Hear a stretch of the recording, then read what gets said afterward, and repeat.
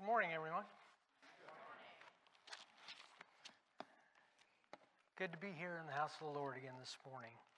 I'm going to start with a disclaimer from last Sunday when I made announcements. I had somebody speak to me and say that I forgot something, or well, I did kind of forget something. And when I mentioned the fact that we were moving the fellowship meal to the 18th because Glenn would be back then, I forgot to mention the fact that Rhonda would be back then as well. Okay? And that is pretty important. I mean, that was a mistake on my part. So sorry about that, because we're anxious to have both Glenn and Rhonda back with us, and Rhonda being able to be on the piano again, and it'll help us as far as worship team and a lot of other ways as well. Primary, Rhonda's integral part of this church, and so yeah, we're excited to have both of them back. This morning's scripture is actually from Jeremiah 18, 1 through 12. And it's the Old Testament scripture that I decided to use. I typically use lectionary, and I wasn't too sure which one I was going to choose this morning. But this is what I ended up choosing, and it has worked out okay. When I go to talk about the Old Testament, I always feel a little intimidated because I feel like I'm not really that good a scholar of the Old Testament, and sometimes it's difficult to take those Old Testament scriptures and apply them to today. But I'm going to give it a try here. And this is even worse than the fact that it's an Old Testament prophet who is prophesying to Judah, and he's prophesying about judgment and destruction. And God's judgment, discipline, and destruction are all things, we really don't like to talk about. And maybe we should talk about them more today, but it seems that we don't talk about it as much, maybe. But Jeremiah is speaking about those things to the people of Judah. And if we believe that God doesn't change and he's the same today as he was in the Old Testament times, then that means those characteristics are still a part of God, right? He hasn't changed any, so he still has those characteristics. So, and if and when and how he decides to act on those characteristics are really up to him. We don't have a say-so in it. Now, I hope you don't think that maybe we don't see those types of things today as much, or we don't witness God destroying nations just because we're better than the people of Judah, because we're not. We're sinners just as they were. And our only saving grace today is the fact that we have Jesus, right? Who died on the cross for our sins and sits on the throne of grace interceding for us on a regular basis. And that's the difference between us and Judah. A couple of things about the prophet Jeremiah. He was commissioned by God, before he was born, actually, I think, to prophesy to the people of Judah, who were very rebellious at the time. He answered God's call and did that for almost 50 years, and really did it without much success at all. The people just wouldn't listen to him. He was humiliated, put in stocks, nearly killed, thrown into a cistern. His own people were constantly abusing him and basically just ignoring him.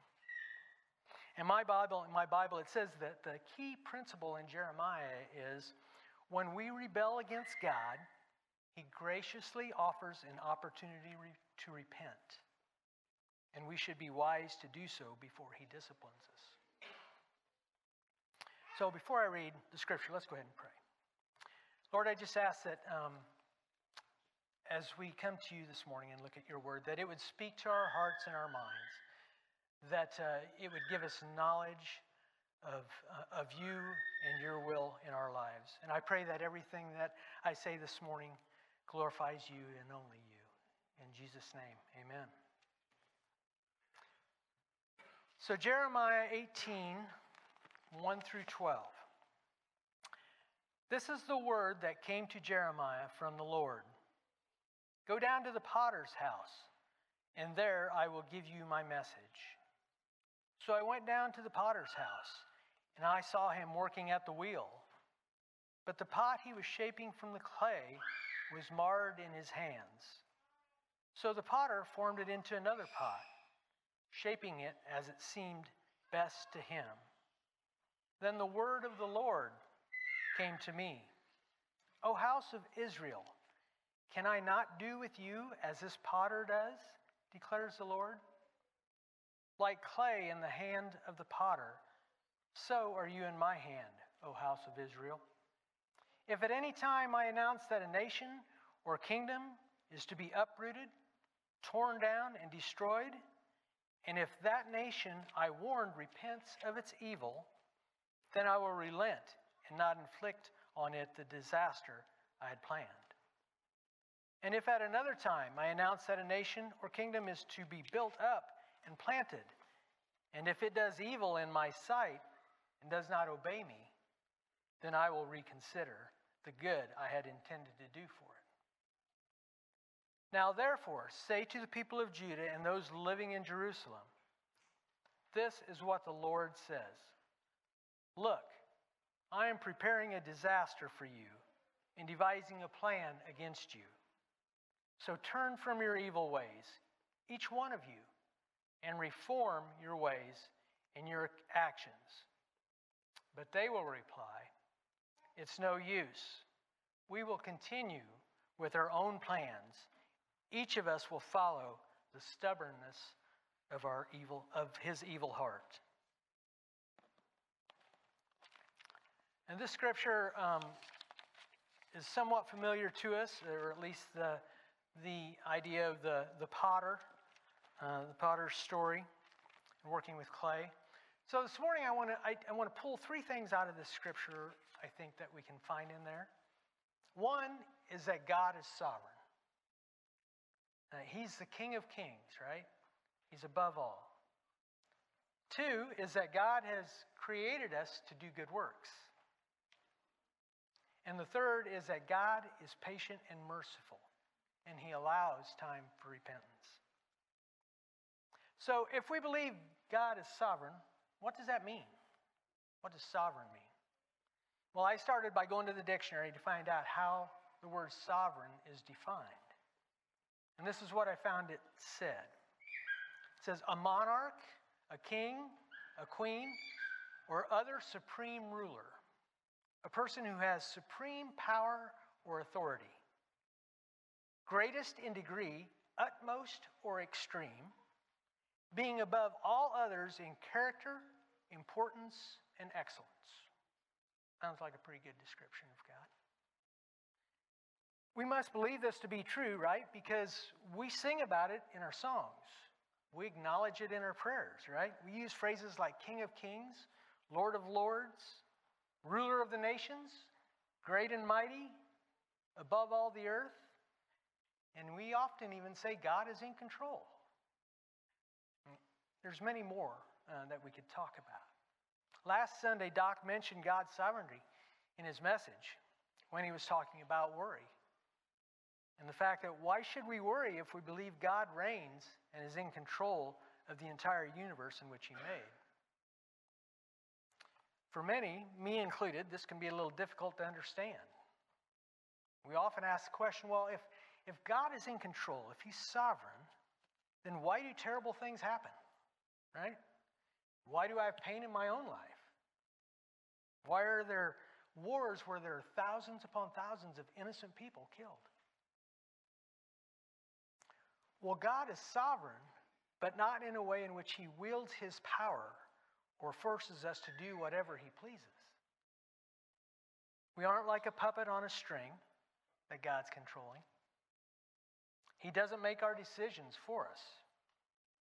He does have the power to do that if He wanted to, but He chooses not to. God allows us to have a free will and make our own decisions, which often causes pain and trouble. This scripture reminds us that God has the power to do what He wants with us. After all, He is the one who created us. But it also points out that our attitude towards Him and the relationship we have with God can affect how much of His control He wants to use in our lives. The story of the potter at the wheel who marred the pot and then reformed it into something he seemed best to him is a metaphor for what God can do to us if he so chooses. In Romans chapter 9, Paul speaks about God's sovereign choices and uses this same metaphor.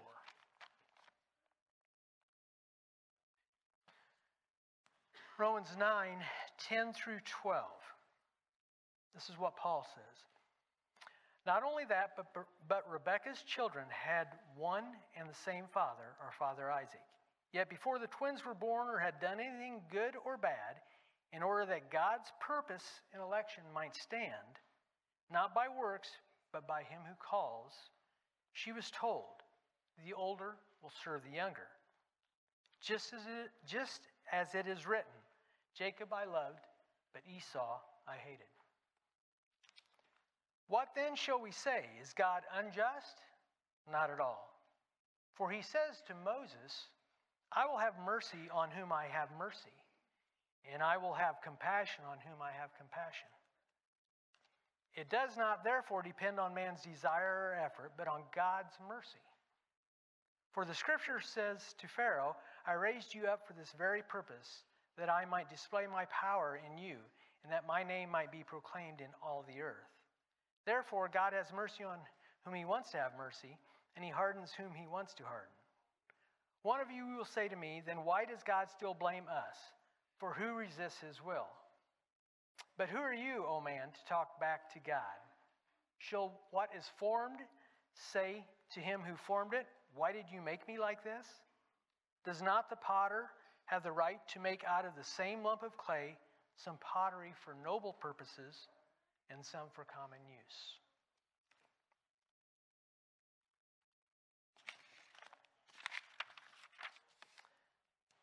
I don't know if any of you have worked on a potter's wheel, but I actually have a video that I want to show of somebody actually doing something on a potter's wheel. So if we can start that video. That was about the shortest video I could find of a potter doing something on a wheel like that, and kind of gives you an idea what it's like to actually have a pot turned on a wheel. A couple of things that I noticed when I watched that video, or a couple of things that came to mind for me as I watched that video, is the first thing, as a potter puts the clay on the wheel, it has to be centered. You know, it doesn't start out perfectly round. What he had was odd shaped, and he had to put it on the center of the wheel. So if you think of God as being the person throwing you on that wheel, and the wheel he's throwing you on is this earth that's spinning, right? That can get out of, our lives can kind of get out of control at times. So as I thought about that, and the fact that the first thing that he has to do is center that. I mean, he can't do anything with that clay until it's centered. If it's out of center, you know, it gets weird shaped, you can't work with it, you can't form it into anything. So it has to be centered. So Christ, one of the first things God does with us, or that allows us to happen to us, is God centers us. We're grounded. We're made to where he can actually start to work with us if we have a relationship with him. The second thing that he talked about in that video, or that you saw, was the fact of it takes a lot of water too. I mean, if the clay's too dry, then you're not going to be able to form that clay into much of anything. So it takes a lot of water to keep that clay pliable and to be able to use. And I kind of associated that water with the Holy Spirit. The Holy Spirit within us, and being in tune with the Holy Spirit, and through the Holy Spirit relationship with us and with God, we're made pliable and able to be worked. And if the potter doesn't like his design, he can always take it back down and start back over. So this morning I just wanted to show you, well, I have actually two pots up here that I have on the walls. And you know, I don't think those are actually spun on a wheel. You know, these days they do things a lot differently. They have machines that can do all of that without somebody sitting behind a wheel and making those. Now, you could do that. It might be a little difficult to get those designs on the wheel. You'd have to do that some other way. But that can be done. So this morning, I wanted to show you something else. And this is something when Ryan went to Heston. Ryan, if you know Ryan, he loves art of any kind. He's good at several things. But when he went to Heston, he started throwing clay on the wheel, and he really enjoyed it. And so this was a couple of the first pieces he made that we have at our house now. This is a little bowl that he made. And I mean, you could eat out of that. You can use it to put candy, whatever. You know, it has quite a few different uses that you could do. And then this one right here, you could use this as a cup. This was done on a wheel too. Yeah, another one of his first projects that he did. He has several others that he likes to keep at his house. And a coffee cup. He did a coffee cup. He did the cup on the wheel and then had to add the handle to it as well. And so those are some types of things that are done on a wheel and that are shaped as long as they're wet enough and soft enough to shape. I'm going to show you one more thing, and I really brought this only to put a smile on your face this morning. If nothing else, that's what this is to accomplish. This right here is something I made a long, long time ago. And it is a pot, okay? And this guy, my wife says he reminds you of Rodney Dangerfield. I don't know if you know Rodney Dangerfield, but if you look at the eyes, that's what he reminds you of, right? I always think, he looks kind of like I look after some days, and my head comes, you just feel, some days are like that. But anyway, he's lost feet, fingers, you name it. He's not in the best of shape anymore. But and when I tried to think of something useful for him, well, the one thing I thought about was the fact that we've had a lot of fun with him over the years. And it's brought a lot of laughter and fun into our family. And he typically stays in the attic is where he typically stays. But I brought him out today again. He's free for a little while. All these, so when we think about pots, these up here, these are obviously flower pots. And then we have a bowl and a couple of cups. Those are all made for a purpose, right? They're all made to be used for something. And those flower pots are pretty, but they'd probably be even nicer if they had some flowers in them, right? They'd look even better. So it is with God when He creates us, when He created us. We've been made as vessels for His glory. We can't see the future and we don't always fully understand what our purpose is or what God is calling us to. But as long as we stay connected to God and allow His Holy Spirit to keep our hearts soft and pliable, He can continue to mold us and shape us into something beautiful. Ezekiel chapter 36, 25 through 27 says, I will sprinkle clean water on you, and you will be clean. I will cleanse you from all your impurities and from all your idols. I will give you a new heart and put a new spirit in you. I will remove from you your heart of stone and give you a heart of flesh. And I will put my spirit in you and move you to follow my decrees and be careful to keep my laws. We can trust God's sovereignty and putting ourselves in His hands because we have a relationship with Him. We can trust in Him with our future because He sees what our future holds, and we don't always see what our future holds. Many of us don't like change, but I believe we are constantly being shaped to accomplish His purposes. And we weren't created just to be something beautiful to look at. Now, we do have some pots at home that sit on the shelves that are there just to look at, but generally speaking, pots are made for something that is more useful than that. We were created to glorify Him through a personal relationship and being useful in showing others His glory and love. Pots come in all different shapes and sizes and colors and you name it. There's flower pots, large pots for bushes or even trees, coffee cups, water cups, or the big containers that you often see in third world countries where they're having to take water from a well somewhere, 10 miles back to their house. Bowls to eat out of, bowls to mix things in. And almost all pots and containers serve a purpose other than just decoration. In fact, if you think about the ones that I just named, all of those are different, and yet they have a common thread. And that common thread is that they all serve as vessels that help bring forth life. They all hold something that contributes to life, like soil, water, food. So if we are God's vessels created by Him, what is it that we hold? What is inside us? And again, I don't believe He made us just as a decoration to sit on a shelf and boast about how good we look. God created us for His glory. So what can we be filled with and then share with others that brings honor to Him? Well, first of all, we're filled with the Holy Spirit, which helps guide and direct us. If we have a relationship with God, then we're filled with the love of God. We're filled with faith and joy.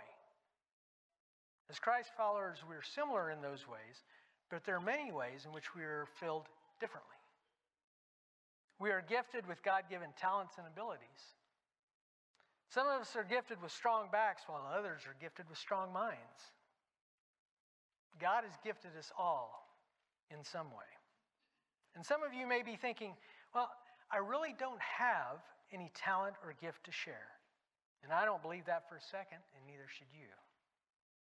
If you have the love of God within you, then you have a gift to share. And to share that gift, all you need is one of three things. Either a mouth, hands, or feet. You don't have to have all three. As long as you have one of those, I'm sure you can share the love of God. Since I'm talking about God sharing, I'm going to take a minute to make a plug here. Talking about God, sharing God's love, I'm going to talk about two ministries. First is the MCC Thrift Shop. That's something close to home, which makes it easier to be able to be a part of that. They're always in need of volunteers. They always need help. You can go sort, price, put items on the floor and those types of things.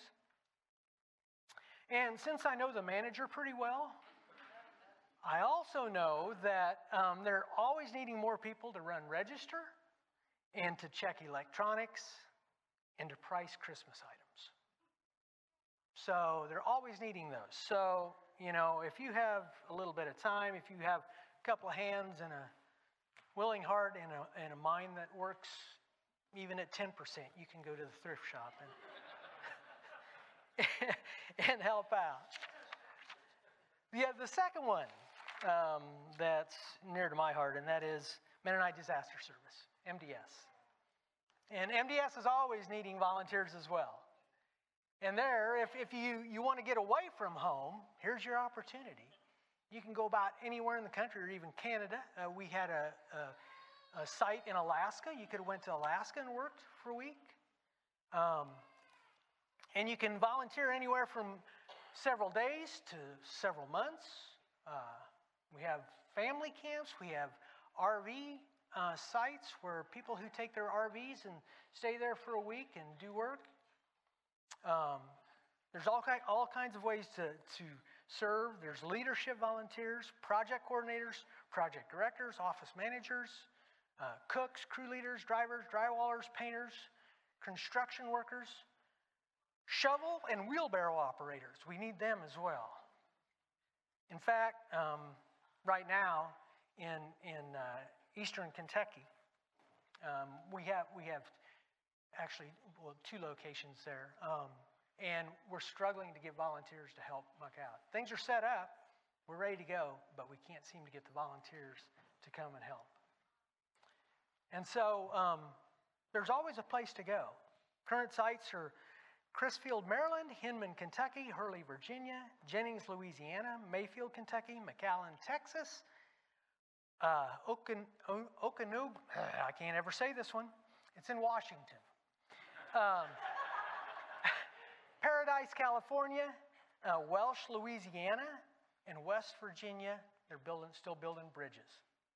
So you can go about anywhere in the country. And those are just a couple of ministries that we are aware about or that we know about and have the opportunity to be a part of. And in any of those, we can go and share God's love to others, sharing what you have to bring life to others.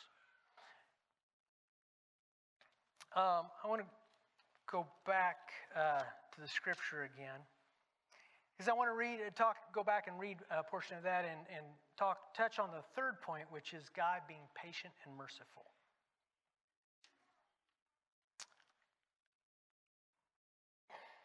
Starting in verse 7. If at any time I announce that a nation or kingdom is to be uprooted, torn down, and destroyed, and if that nation I warned repents of its evil, then I will relent and not inflict on it the disaster I had planned.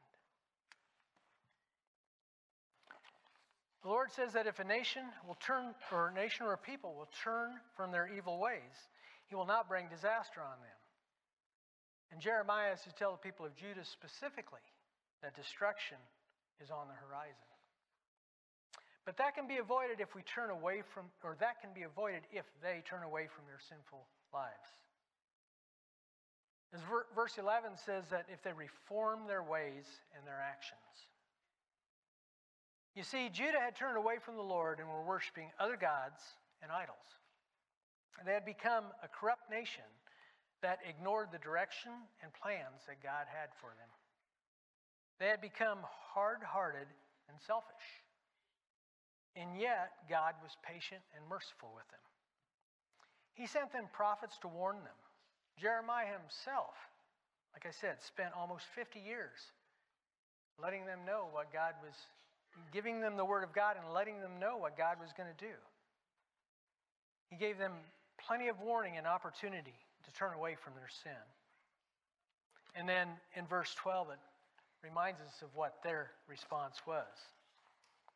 They decided to continue in their own evil ways. A couple other scriptures that I want to relate to God's mercy. Nehemiah 9:29 through 31. You warned them in order to turn them back to your law, but they became arrogant and disobeyed your commands. They sinned against your ordinances, of which you said, the person who obeys them will live by them. Stubbornly, they turned their backs on you, became stiff-necked, and refused to listen. For many years you were patient with them, but by your spirit, you warned them through your prophets, yet they paid no attention. So you gave them into the hands of the neighboring peoples. But in your great mercy, you did not put an end to them or abandon them, for you are a gracious and merciful God. And then 2 Peter 3:8 and 9 says, but do not forget this one thing, dear friends. With the Lord, a day is like 1,000 years, and 1,000 years is like a day.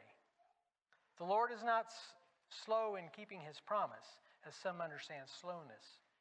Instead, He is patient with you, not wanting anyone to perish, but everyone to come to repentance.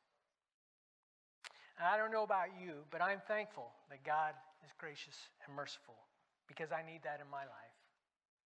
I too can be stubborn at times, pushing against the plans and direction God has for me. And I too can allow my own desires at times to be put ahead of His. I need His grace and mercy. And I believe all of us need His grace and mercy. So let's pray. Father, we just thank you. We thank you that you are a sovereign God, Lord. We thank you that we can have a relationship with the Almighty, with the one that rules this world, with the one that created us, Lord. We thank you that you know our future, that our future is in your hands, Lord. We trust in that, and we put our faith in you. Lord, we thank you that you are our creator, that when you create us and when you mold us and when you shape us, that you see our potential that you see what we can become when sometimes we don't see that ourselves. So we thank you for that, Lord. Lord, we thank you that you are patient and merciful when we are often so stubborn and stiff-necked. We thank you for that patience and that grace in our lives. You always see the good in us. And so we thank you for that, Lord. May we go throughout this week and this coming days, realizing your sovereignty. May we know you as our Creator. And may we rest in your patience and mercy with us. We ask all these things in Jesus' name. Amen. Have a good week.